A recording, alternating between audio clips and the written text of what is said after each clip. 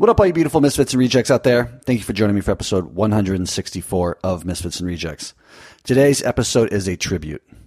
Last week, we lost two Misfits and Rejects that I had the pleasure of knowing and sharing so many beautiful experiences with. And I want to take a moment to share with you a little bit about their lives and how they touched mine. You might remember Don Gomez from episode 7. He was one of the first 7 episodes I did for Misfits and Rejects. He was an older expat gentleman living in Nicaragua who had been a war correspondent his whole career. He had gone into the hot zones of many of the world's most conflicted countries in the world, where he would report on the civil unrest, the civil wars, the atrocities that were going on around him. He dedicated his life to uncovering stories of truth, or a version of the truth, that he felt was necessary to show the world. Don lived his life on his terms. He was a feisty man, fighting for justice, fighting for what was right, and always just fighting to show the world that you could do anything you put your mind to. In the later years of his life, he had aspirations to build a little hacienda on the beach of Gigante, Nicaragua, where he knew he wanted to spend his days walking the beaches and watching the sunsets. In the many conversations we had over the years I knew him, I would sit captivated at his bar, just listening to the details of living in the El Salvadorian jungles while the country was in one of the bloodiest civil wars in history. To hear him speak with such vigor and passion, he breathed life into every single word he spoke, to every single story. It was as if you were right there with him, marching with the soldiers in Nicaragua during the revolution, in Vietnam, in Angola, sneaking across borders with his cameraman, trying to give the world a glimpse of what was really going on. He watched the world change. He watched being a reporter change. I would sit and have conversations with him about fake news versus real news and say, as a reporter coming up in his generation, nobody was going to manipulate a story, and you could trust the media. You could turn on a news station at night and know that the information that you were getting was fairly reliable or very reliable. And it really hurt him to see that change, that the news feeds of today were more concerned about viewers and telling their side of the story and pushing their agenda on their viewers rather than just trying to get to the truth and at least show both sides with an objective point of view. Don was and is a great man. When we sat down and spoke almost 4 years ago in his little hacienda on the beach in southern Nicaragua, he said, "Chapin, I was born a Mexican, I lived as an American, and I'm going to die a Nicaraguan." He knew what he wanted out of life, and he went after it with no apologies and no excuses. In fact, he closes my intro when he said, and right there for any of your listeners, a lot of what I was to do in the rest of my life was formulated by the fact I just went out and did it, goddammit. I try to live my life by those words.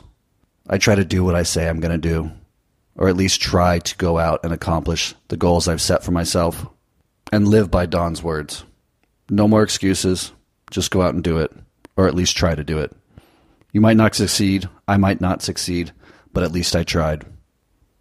So this week, Don was sitting in his rocking chair in his hacienda, watching the sunset, and passed away in his rocking chair. Don, you will be missed. In addition to Don Gomez this week, our Gigante family in southern Nicaragua lost another great friend. Our friend Abe passed away in an unfortunate car accident, and he left this world way too early, way too young, with so much more to offer and so much more to accomplish.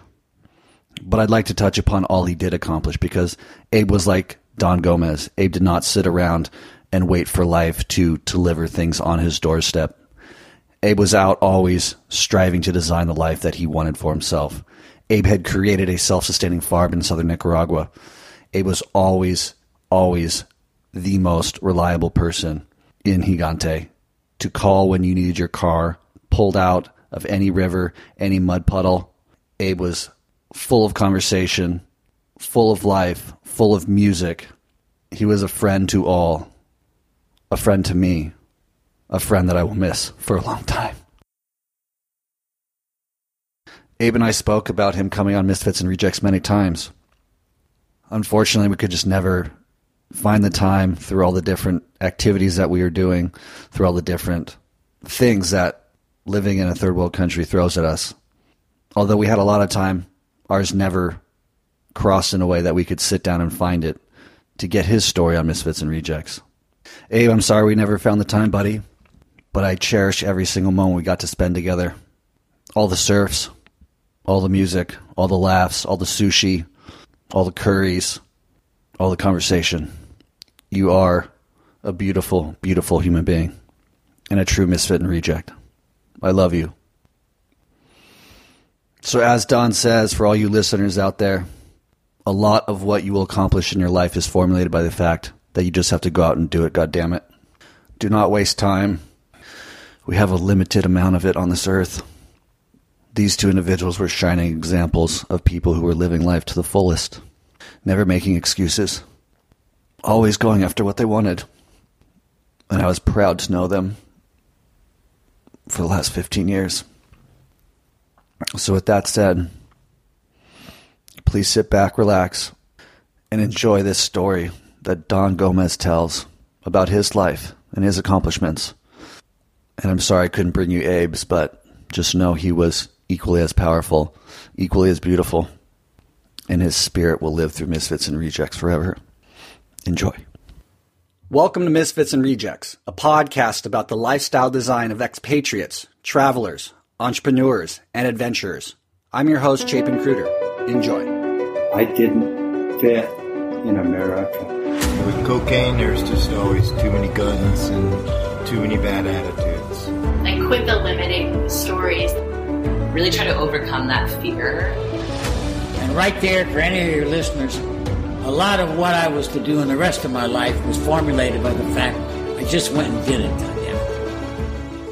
Welcome to another episode of Misfits and Rejects. I'm sitting here with Don Gomez, a Mexican expat living here in Nicaragua, who has lived a life second to none from anyone I've ever met at this point in my life, which is why I'm so excited to have him and hear his story, because he's seen more and done more and shaped his life in ways that I think will inspire people to maybe take a look at what they're doing and question if they're doing something they don't like, they're not passionate about, that maybe it's time to stop and go seek out those things that you're truly passionate about and find your purpose in life. So with that said, I'd like to welcome Don Gomez to the show. Don, welcome to the show. Thank you very much, Chapin. Pleasure to be talking with you. Yeah, I'm so happy to have you because you've lived a life where, I mean, you were born in Mexico, you made your way to America with your dad who was an intellect, graduated from Berkeley. You've seen the life of a criminal, you've seen the life of an intellect, and you've seemed to find your purpose at a very young age, which I'd like to really kind of get more into because you saw an opportunity to expose the world to the injustices of, I think, many different cultures around the world and what was happening with your war correspondence that you did. And throughout our conversation this evening, we kind of left off with, I think at this point, where you found this passion and what was growing inside of you to really go out into the world and expose what was going on, to tell the world, hey, like, there's a revolution going on in Nicaragua, and I need you to understand like what these people are fighting for, and I'm the guy to do it. I'm just crazy enough to actually go into a war zone and put a microphone in front of these freedom fighters and hear their stories. So why don't we just start where we just left off, which was you were finishing high school? Yeah. And you had an opportunity to give a speech to your high school class, and then some asshole teacher flunked you, which you couldn't give that speech to your high school. Yeah, it broke my heart, broke my mother's heart. But at 18, you're resilient and strong, and you come back fast. I went to Berkeley, and at Berkeley, they were very, very unimpressed with my foundering journalistic needs. I remember my first good story, what I had been assigned to do by the Daily Cal, was the Library Budget Review Committee. Now, this is a near-death sentence for an idealistic young reporter. So what I did instead was I saw in the paper that Miles Davis was playing in San Francisco at the Jazz Workshop. So my compadre and I go over to the jazz workshop, and Miles, like all the other beboppers, Miles, Charlie Parker, Bird, Dizzy Gillespie, John Coltrane, they all had one thing in common. A great Cuban musician named Machito, whose real name was Francisco Lopez, had influenced them because he introduced them to sixes, to Latin rhythms that they had never heard before. And they were fascinated by it, and they improvised and used it in all of what we now know as bebop today. So while we're waiting outside, and in these days, Miles Davis didn't even give interviews to anybody. He wouldn't let you take his picture. He talked to Ebony Magazine and Downbeat, the jazz magazine, and nobody else. But I sent word in that I was the nephew of Francisco Lopez, which would have been true if I had been Cuban and been his nephew. And within minutes, somebody comes out and they bring me in, and they take me into the large dressing room where Miles Davis, who's a little guy like me, Miles says, "Kid, your uncle's a great man. Have you eaten anything yet?" I said, "No, sir." And he said, "Bring the kid some red beans and rice and a steak." And from nobody to I'm having lunch with Miles Davis. And I asked him a million questions, because when you're 18, you got a million questions. And he was polite, he was civil. I mean, Miles Davis was not a polite or civil guy, but he was very, very, very nice to me. And because when you're 18, you know no limits, I asked him at the end if I could take a picture. That's how deep Miles' sigh was. But he said, "Okay, kid, your uncle's a great man. And let me take a picture." I go back to Berkeley Chapin. I got a 2-part interview with the great Miles Davis with a photograph. I'm no longer with the Library Review Committee, okay? And right there, for any of your listeners, a lot of what I was to do in the rest of my life was formulated by the fact I just went and did it, goddammit. Yeah, I told a little minor lie, but Miles never found out. Machito never found out. Nobody got hurt, And I got an exclusive scoop with Miles Davis. I continued from there. I began freelancing more and more. I did stories on the rock and roll that was emerging, all the music of the 60s. I did the first interviews with Carlos Santana, Jerry Garcia, Jose Feliciano, Sir Doug, all the Latin guys. I did stories with them. And I began freelancing in Southern California, wrote about the Chicano riots in East L.A., wrote about Bobby Kennedy. I was there when Bobby Kennedy got shot. That was my first big front page story, crying because I was there. I wasn't even there as a reporter. I was there with Chicanos for Kennedy. And I had met Bobby twice, and he got my name wrong both times. And the third time, he got it right, and he was laughing. And then there he was, 25 feet away, dead. And when we were heartbroken. But I wrote about it all night. So finally at 7:30 in the morning, Frank Mankiewicz came out and said he was dead.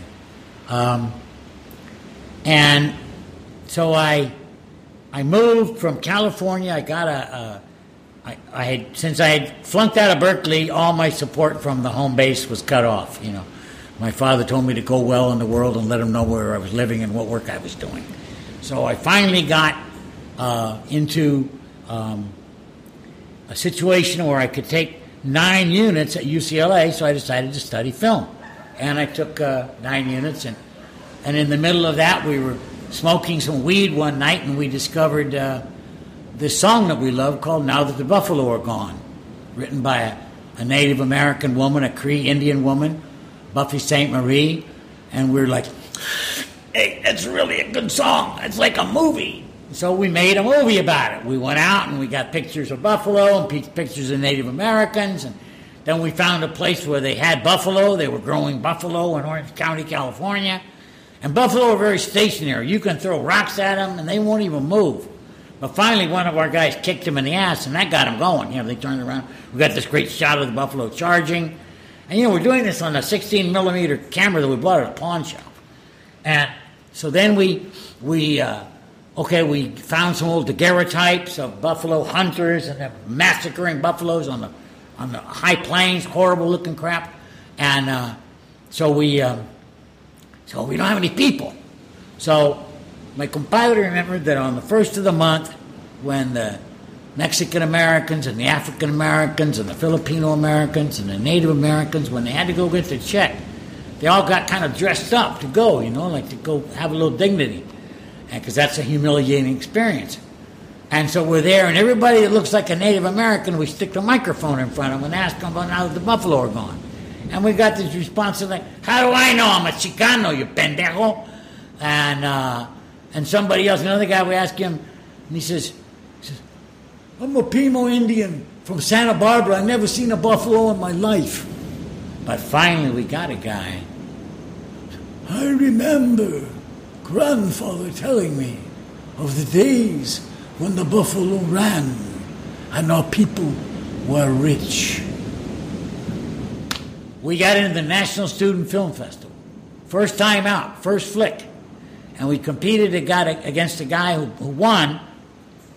And when this guy who won got up on the stage to get his prize, he had a big Jimi Hendrix afro, little John Lennon glasses, a Frank Zappa goatee, a coat made out of curtains from a Motel 6, and the head of the Mersch Corporation, Walter Mersch, looked at him like, "What in the hell have I done?"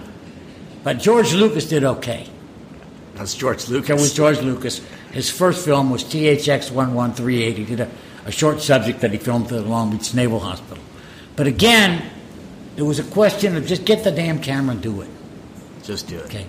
And so I had refused to go to Vietnam. My compadre and I both, right after Muhammad Ali said no, we said no, we're not going.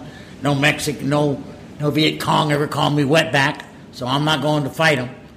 And long story short, 3 years of appeals, getting ready to go to Terminal Island Federal Prison. I was convicted and sentenced to Terminal Island, 3 years, which meant 22 months. And people say, why don't you do alternative service instead of going to prison? I go, yeah, what's that all about? Say, well, in Orange County, that meant you worked at the Long Beach Naval Hospital as an orderly, bedpans and scummy work. But what the hell? They're veterans, and you don't have to be in prison and you don't have to be in jail at night. Well, to do that, you got to take a physical. I go take a physical, and they go get halfway through. They go get dressed for 4F. What's 4F? 4F meant you weren't eligible to be in the Army. Okay. 13 months and 9 days later, I landed in the Republic of Vietnam as a correspondent for the San Francisco Chronicle.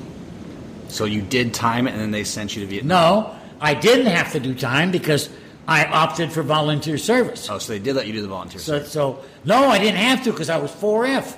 Oh, I see. But I had spent 3.5 years worrying about it. Okay. So, okay, so I get to Vietnam, and, it was all falling apart. There's a famous picture of a GI in Vietnam on his helmet it says FTA, which is Duck the Army. And we were there when that was happening, okay? And the best and finest men I've ever known. But the war was wrong. But I humped with those guys. I humped with guys from the 101st Airborne. I was on canal duty with both the Coast Guard and the Navy. Went on recon missions with the Marines. And whenever there was nothing to do, we went to the American Embassy to the 5 o'clock Follies, where the U.S. Spokesman told the latest lie of the day. One guy had figured out that according to all the statistics, we had killed more Vietnamese than there were. Really? Yeah. Morley Safer, God rest him, who just passed away, said he was told by a diplomatic attaché that if you believed the Army, you were stupid. But you know what? It wasn't like this crap of nowadays where they call embedded, where they tell you what to say. You can't go on a mission unless you say what they say. In Vietnam, the American press corps stood head and shoulders above the rest of the world. They went everywhere and reported many fine men and women reported the truth about Vietnam, and that brought the war to an end. Was it censored, the stuff you reported? No. Hell no. They didn't dare. We had them on the ropes. And TV put the first war on TV. I wasn't TV, I was just newspapers, But it set me up to do other places. I went to Angola. I was with the Cubans in Angola, West Africa, where I would talk in a very loud, exaggerated Mexican accent. Andale cabrones! So nobody thought I was Portuguese, okay? Learned a lot there about, we were with a leftist government. The Cubans who we were running with. I went to Morocco to assist some people in buying some stuff that rhymes with smash heesh, and ended up covering a coup when the Air Force tried to kill King Hassan. The reason being, and what your listeners want to know, is because I was there, because I went. I didn't know Morocco from my butt, but just by being there, a story happened. Okay, and you were always interested in the story. Always, yeah. I had gotten pretty good at freelancing. You can't live off freelancing, but you could travel from one place to another, and that was all I gave a damn about at that time.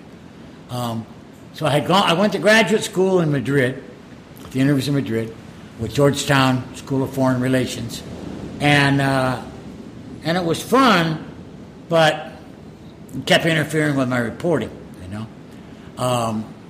So I fell in love with this Puerto Rican lady and went back to the States to be with her, and that busted up. So I took my thesis, which was in a box, and went back to California and got a job working for the legislature as a translator. And so they sent me out to a new TV station you should probably mention it, when I was working my way back into the academic world, I got an acting scholarship to New York University. And my father loaned me the money for my tuition, and shaking his head told my brothers and sisters that, well, if the homosexuals didn't get him, he'd be okay. They didn't get me, but I sure knew a lot of gay people. So anyway, I had a background. I'd done stand-up comedy. I'd done serious acting. I'd sung and danced in shows. And so I go to the Sunday morning ghetto where they have the Asian American show, the African American show, the Mexican show. And I did the interview about bilingual education. And afterwards the director goes, "Hey, you look like you could go to sleep up there under those lights. You're very comfortable on camera, aren't you?" I went, "Yeah, sure." I said, "Well, have you ever thought of being a news reporter on TV?" And they go, "No." "What do you want me to do?" He said, "Well, we'd like to have you read the news for us. Turn it on." So I read it, and I said, "Do you want me to talk in my broadcaster's voice, or do you want me to talk like I really talk?" And he said, "Well, in between." So, okay. So they give me the job. And one fine Thursday afternoon, I'm suddenly the chief anchor man at a brand new television station in Sacramento. Big, huge market. A few days later, I'm sitting in my newly designed office. The TV station isn't even on the air yet. And I'm talking on the phone. "Órale, vato, ¿qué pasó?" And he goes, "You speak Spanish that well?" And I go, "It's my first language." He goes, "Well, we want you to do a news report in Spanish. And we're going to make you news director of the TV station." So, okay, at the bright old age of 26 and a half or 7, I'm now the news director of a TV station in a major market. Chapin, I was bored within weeks. Being in the newsroom, listening to my pipes as I read the news, I was just bored to death. So I found an attractive woman to read the news in English, and I made myself the Capitol reporter. So I could stand in front of the beautiful white Capitol with a Burberry trench coat and give the summary of the politics in the state of California. Worked with Ronald Reagan, worked with Jerry Brown. It was great. And I did well enough that Another station drafted me, and then when I was at that station, I'm going to see Jackson Browne at the Greek Theater in Berkeley. And on the radio comes the news of this place I'd never heard of called Jonestown in Guyana. I tell my date, drive me to the airport. She goes, what do you mean? I have to go to Venezuela. I said, why are you going to Venezuela? So I can go to this Guyana place. It was Friday night, okay? By midday Saturday, I'm in Guyana. Nobody told me I could go. What the hell? It's my weekend. So I'm doing phoners for everybody and their mother. Because I'm in Guyana and they're not. I still have crap from there, made in Jonestown, People's Temple. Of course my television station said, pump it out. They'd have me be there 4 or 5 days, So you're Send a sitting there camera. interviewing these cult members in Jonestown. Yeah. And sending it back. Sure. And what was your overall impression of that place and It's people? horrific. 900 people dead. Everywhere. Mostly Kool-Aid, but maybe 50 or 100 of them shot. Jesus Christ. It was just... I covered the trial later in San Francisco. It was just unbelievable. I knew about Jim Jones because Jim Jones had the ability to put 1,000 people on the streets for Jimmy Carter, for Willie Moscone, Willie Brown, George Moscone.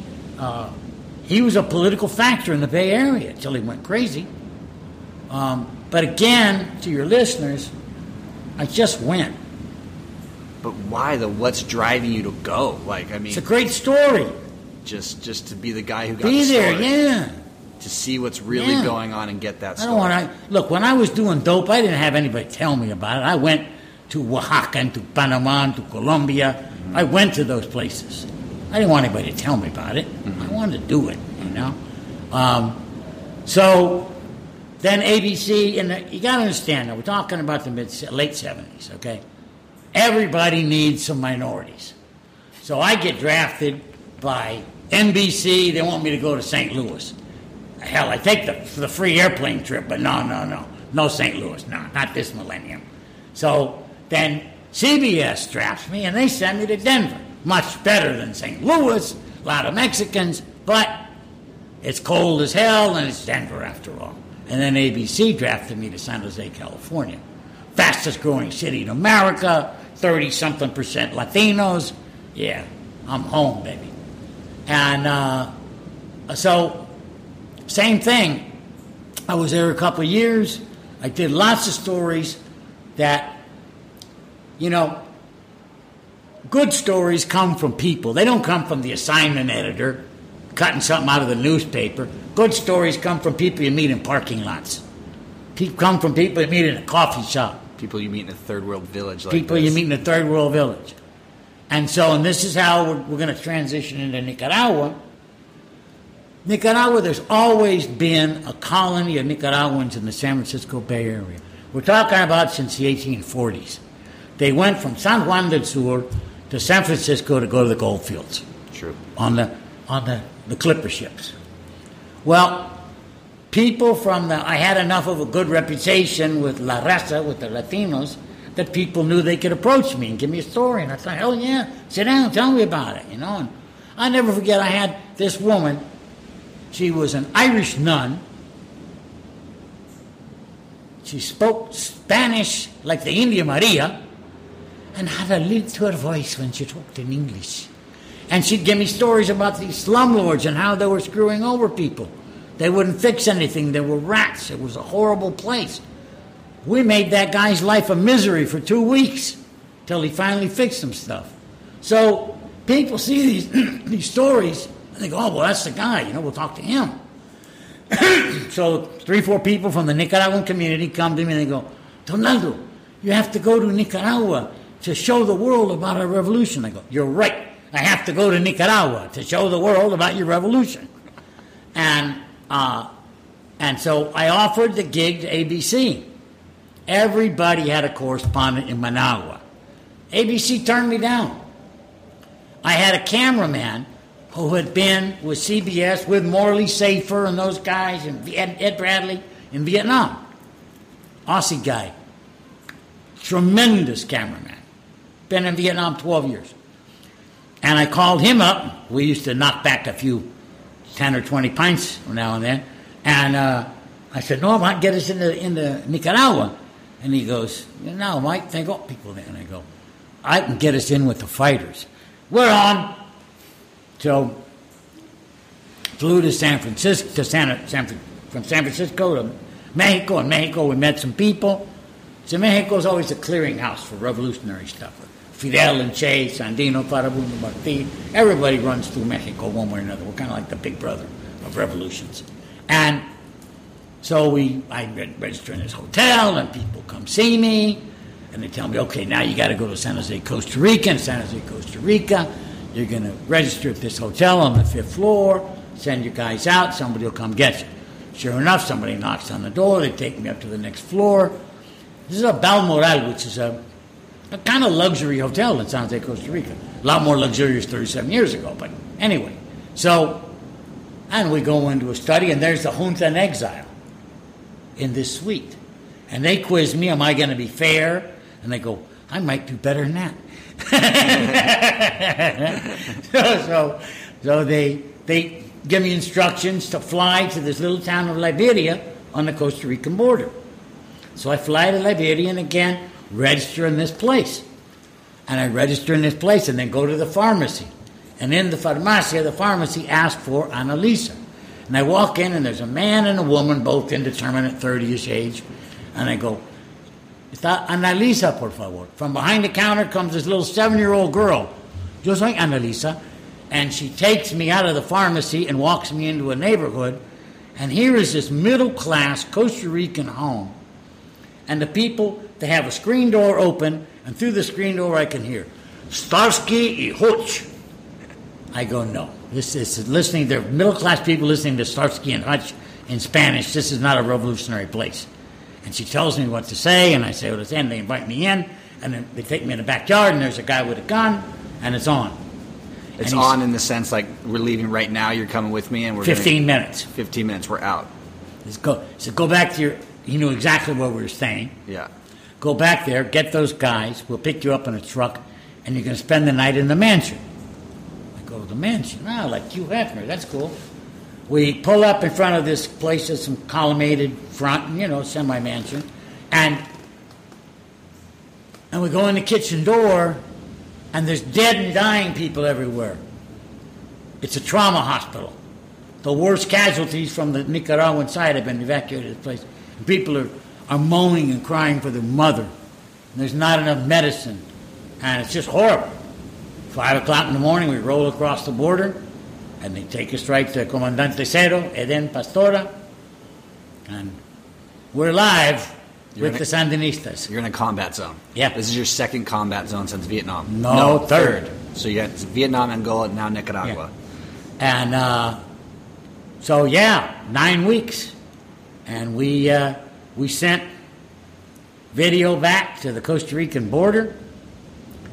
They flew it to San Jose, Costa Rica. CBS sent a plane. They put it up on the bird. And there we were. So it went really well. Everybody was happy. So by 1980, when I told ABC that I wanted to go to El Salvador, because I knew that it was going to blow, oh, yeah, sure, we'll help you out, Mm-hmm. And so I spent a lot of 1980 in El Salvador, and I did it, and it was just, the horror of El Salvador is different from the horror of Nicaragua, the horror of Vietnam. Let's talk about that, actually, because now you've seen Vietnam, Angola, Nicaragua, El Salvador. And what's your overall impression about the situations going on in each country, what's just about it, what's unjust about it, Well, in Vietnam, the death of 17 Vietnamese at My Lai was a cause for international scandal. In Nicaragua, the death of 2 journalists, an American and a Nicaraguan, caused aid to be withdrawn. In El Salvador in the year 1980, 50,000 people were killed. Now, to give you some perspective, in the 12-year-long Vietnam War, the United States, with 240 million people, lost 50,000 people. Imagine a little teeny country with 4 million people, and they lose 50,000 people in 1 year, not 12, 1 year. Massacre. Massive murder everywhere. They killed the Monsignor, the Archbishop of El Salvador. They put a bullet in his head. 4 American nuns who were friends of mine, they raped them and murdered them. This is where you got shot up too, isn't it? I got shot in Salvador 3 different times, yeah. Very democratic. I've been shot by the government and I've been shot by the rebels. One time, the third time, they were moving me with the dead people. El Mexicano está muerto. I go, no, I'm not dead. I just don't feel good. Put me on a helicopter. But El Salvador was the worst, the absolute worst. And the United States just couldn't understand that there was no way to win that war because the guerrillas were popular. At the same time, Reagan started funding the Contras in Nicaragua, and they couldn't win because they weren't popular. And I was hop, skip, and jump from Honduras to a press conference with Cap Weinberger, the Secretary of Defense. Then I go back to El Salvador for a gun battle. Then I go to Nicaragua because they said that whatever they said about the Nicaraguans. And so I did a film in El Salvador about that year before the war, in 1980, a film called El Salvador Diary. And that film is the only documentary to ever win both AP and UPI award for Best Documentary of the Year. Nobody else, not Michael Moore, not Jacques Cousteau, nobody but me ever did that. Congratulations. Big It time. was, and that was, like, now I got to play with the big boys, okay? Now I could get funding to do documentaries. Now, pretty much the networks would take what I told them I had. If I told them, they took it. I never said I got this and they didn't take it. And I could write for newspapers like the San Jose Mercury News or the San Francisco Chronicle, and they'd take my stuff and put it on the op-ed page. Okay, there were not a lot of filmmakers that do both. Trust me. Mm-hmm. In those days, maybe none. So I stayed in and out of Central America. I did El Salvador Diary. I did a film about the deportees, the thousands of Salvadoran immigrants, illegal immigrants, who were deported and sent back to certain death. Did a film called Vuelo de la Muerte. Eventually, we stopped these death flights. Not me, we, but people like Jackson Brown, Martin Sheen, Joan Baez, Mike Farrell from MASH. There were a lot of good American artists and musicians and so forth that helped to stop that. Then I did a film called Ballots and Bullets about the fact that elections in El Salvador were a farce because if you didn't have a cedula stamped, it meant you were a communist. So everybody voted no matter what. And by the mid-'80s, Tapin, I'm sick and tired of doing daily news. So I get together a crew, most of the guys have been in Vietnam, and we go back, we got a budget, and we determine we're going to live in a village with a Salvadoran family. They got 3 kids in the army. Now, it's pretty hard to say I'm a communist if I'm living with a family that's got 3 kids in the armed forces. And we're 50 yards from the main cuartel where the Green Beret advisors, 35, 40 Green Berets are. We're out on patrol with them all the time, okay? But what I wanted to do, Chapin, was to build a movie that wasn't current events. I wanted to show people what it was like to live for 2 years in a town in the heart of a war zone. I don't know, maybe somebody else did it. I just never seen it or heard about it. But that's what we did. We had 2 crews, we lived with his family, and we documented what would have been the boring everyday life, except in the middle of Civil War, there's no boring everyday life. But we didn't do news reports. Now and then, at the Heed the Master's Voice, I do something for CBS to keep the money flowing, but not much. And we came back, After 2 years, you lived with a family in a war zone in El Salvador, making a documentary film. And just because your listeners are never going to see this film, all 3 sons died during those 2 years. Jesus Christ. And we were witness to it. We paid for the caskets. We helped them to the degree we could. Yeah. And we came back, and by now I'm really mad, okay? Mm-hmm. I'm really mad because I've done everything I could do, I thought, and it's just the war drags on. So we cut the film without any permission. I build an opening video of Bob Dylan's song "License to Kill" with Carlos Santana on guitar at Budokan. And we send it to Dylan to get approval because we can't afford $50,000 for his music fees. And for the first and only time in his entire 50-year career, Bob Dylan gave permission for a song to be used and no money. And then Peter, Paul, and Mary wrote a song for the close to the film. And we put it in 92 film festivals all over the world.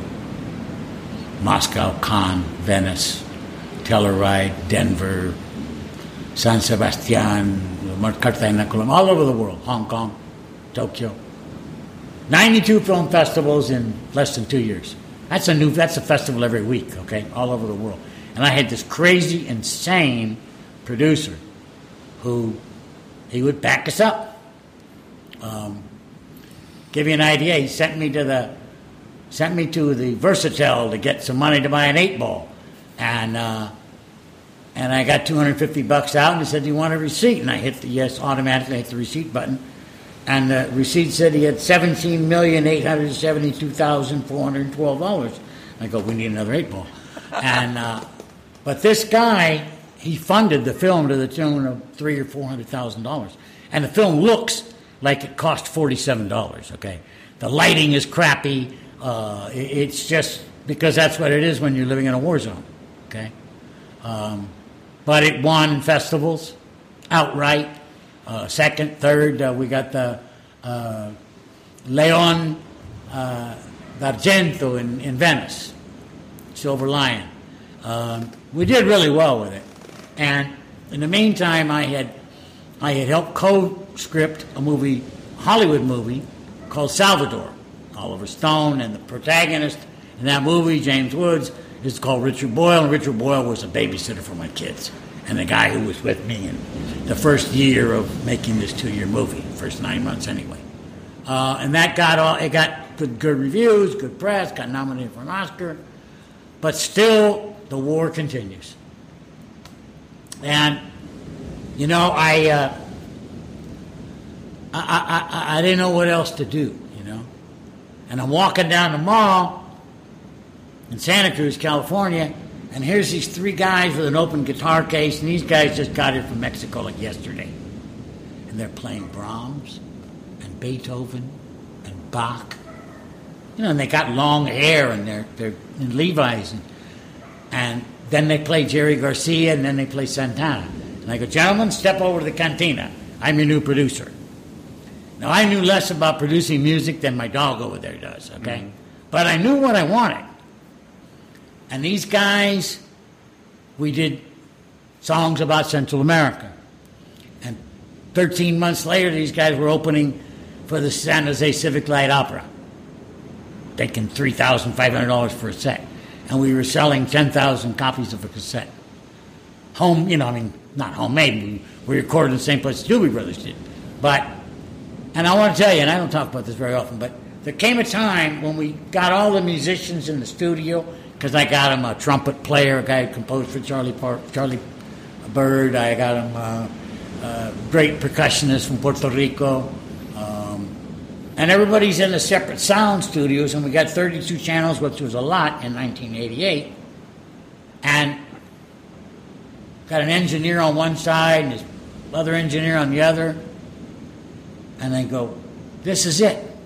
This is the moment they're going to find out what a hopeless fraud you are, that you don't know crap about music. a 1, a 2, a 1, 2, 3. And everybody comes in running. I go, yeah, that's what I wanted. Yeah. So if you want to make music, okay? Real quick, though, why can't I see that documentary on El Salvador? I'll show it to you. Is it like, could anybody see it? Could any of the listeners see it if they wanted to find it on Netflix or in some archive no, somewhere? but we're going to put it online. Okay. Yeah. Great. Well, You have to understand that the world in 1988 is just like the gladiators in Rome in terms of electronic stuff. Okay. I have the goal for this year to build a website with I've made 28 films. I think I have 9 of them in my possession because I loaned them to the Committee for Solidarity for whatever. And they have forgotten to send it back to me. When I Google myself, I have to feed the right information to even get my goddamn name. And I've been in television since 1974, okay? But most of the great stuff I did was 74 to 90. 90 is now 25, a decade ago, a quarter of a century ago. So I'm building a website, yeah. So you can download videos and movies. Because the truth is, I really only care about the next project. That's all I ever cared about. what's the next project? My next project is 5 years in the making, almost 6. A film about the California Delta. It's the largest delta in the Americas, except the Amazon. Has 1,400 miles of coast, and there are elements in the state of California that want to build an underground tunnel the size of the Panama Canal, like the tunnel, from around Sacramento to the Central Valley. And it will be the biggest monstrosity in the history of modern water irrigation, planning, etc. So my film is going to be called Death of the Delta. And like I said, we've been down there filming off and on for 6 years now. And that's my newest project. I done a lot of things. There came a time when I was like a walking poster boy for PTSD. All the stuff I'd seen in those places all caught up with me. And I had to make some real big changes in my life. I've been sober 27 years. Okay, no drugs, no alcohol. And it's the best thing I ever did. I already had enough. And but that meant some other changes, because being in Hollywood with, you know how they say, F you in Hollywood? Oh. Trust me. And that's not good for somebody who's trying to stay sober. But I worked off and on. I worked in Hollywood as late as 2007 or 8. I wrote a script that's never going to be seen, based on the book Killing Pablo by Mark Bowden, who did Black Hawk Down. They paid me a fortune. I probably built that room over there with the money they paid me. It's never going to be made. I made no money. The network paid me good money. Hollywood paid me good money for a small window, because if you're even affiliated with an Oscar film, for 2 or 3 years, everybody wants you to come to their party and everybody wants to pick your brain, But by the 90s, I had left Hollywood. I taught college, did a whole lot of other things. I became a drug and alcohol counselor. And then my father got Alzheimer's, and I spent 7 years taking care of my father. And I wish it could have been 10. But in 2003, I had some bonds that came to fruition. My vengeance on Hollywood, who was buying some tax-free bonds. And so that's where I got the money to come down here, and I built the little bodega that's behind the hotel. But the plans were always for the big house, for the hacienda. And that took another 10 years. But I had no idea there was anything good touristy, surf, any of that stuff was just like, you might as well be giving me a weather report from Mars, because what I saw in Nicaragua was AK-47s and rocket launchers and no diesel and no food and blown up bridges, and it was just crap, But see, I was gone from 92 to 2003. A lot happens in 11 years. Absolutely. And so I saw this Gigante Bay, and I go, that's it. When did you see Gigante Bay? 2003. 2003. So you've been in Nicaragua in the 70s on the southern border with the revolutionaries, and you'd never come to the coast. You didn't know this place existed. No. And you're a Mexican, like seemingly that your heart's in Central America. How come you never went back to Mexico? And Too expensive. Too much the violence right now. There's no violence in Nicaragua. Nicaragua's peaceful. Everything that Ronald Reagan thought was true was the reverse. Nicaragua is the most peaceful country in Central America. Chapin, I bought this lot the day I sat in it. I bought it and I never looked back. So presently you are a hotel owner in a small little village in the southern Nicaragua called Gigante, and you're not officially retired because you have this documentary on the California Delta in process, but you're here living most of the year just enjoying life. Sure, yeah. Because it's a non-violent country. No, in 1991, CBS asked me if I wanted to go to Iraq, and I said no. And I think somebody said Afghanistan. No, I don't want to see any more of that crap.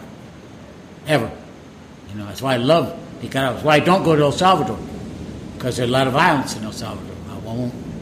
I won't subject myself or my friends, my family, to any of that. Nicaragua is wonderful. It's peaceful.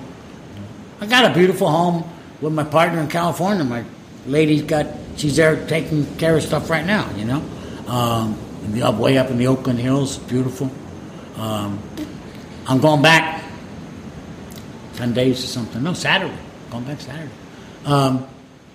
But no, I was born a Mexican. I lived as a gringo, and now I'm going to die Nica. Because it's a wonderful place. My heart is here. Your heart is here because of the past experiences you had here, or just your overall? Everything. The Nicaraguan people are among the most open, generous, and I'm a proud Mexican, but these are open, generous, forgiving, tolerant people. They have a degree of compassion, to me, unparalleled in my life experience, and I've been damn near everywhere. They don't care that you're a North American. Oh, that was the government. They understand that.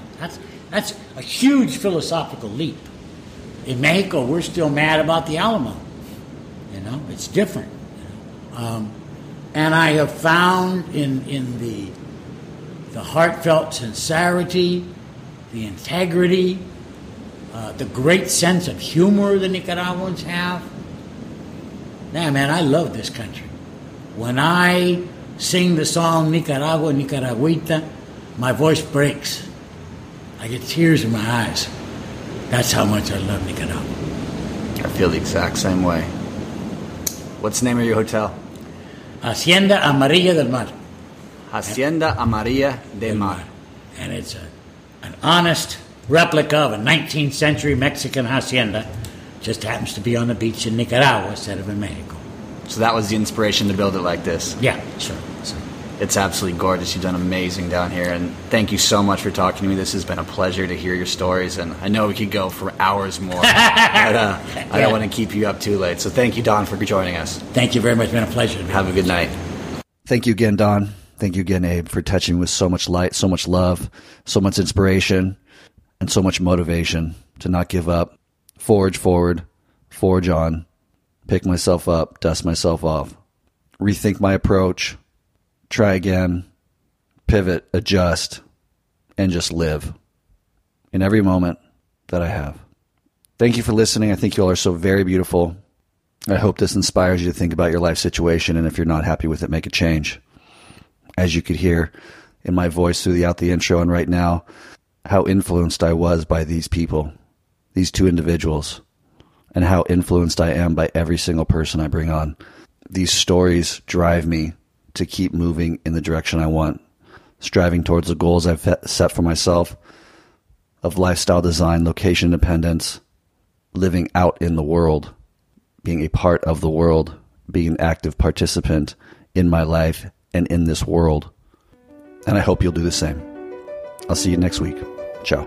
Thank you for listening to Misfits and Rejects. I hope this inspires you to think about your life situation, where you're at, and possibly make a big decision to choose something different for yourself if you're unhappy with where you're at in life. I hope these people that I interview inspire you to go out, spread your wings, and try something new. To live a different lifestyle that maybe your whole life people were telling you was the wrong one, but when in fact it's the perfect one for you. And I'll see you next time.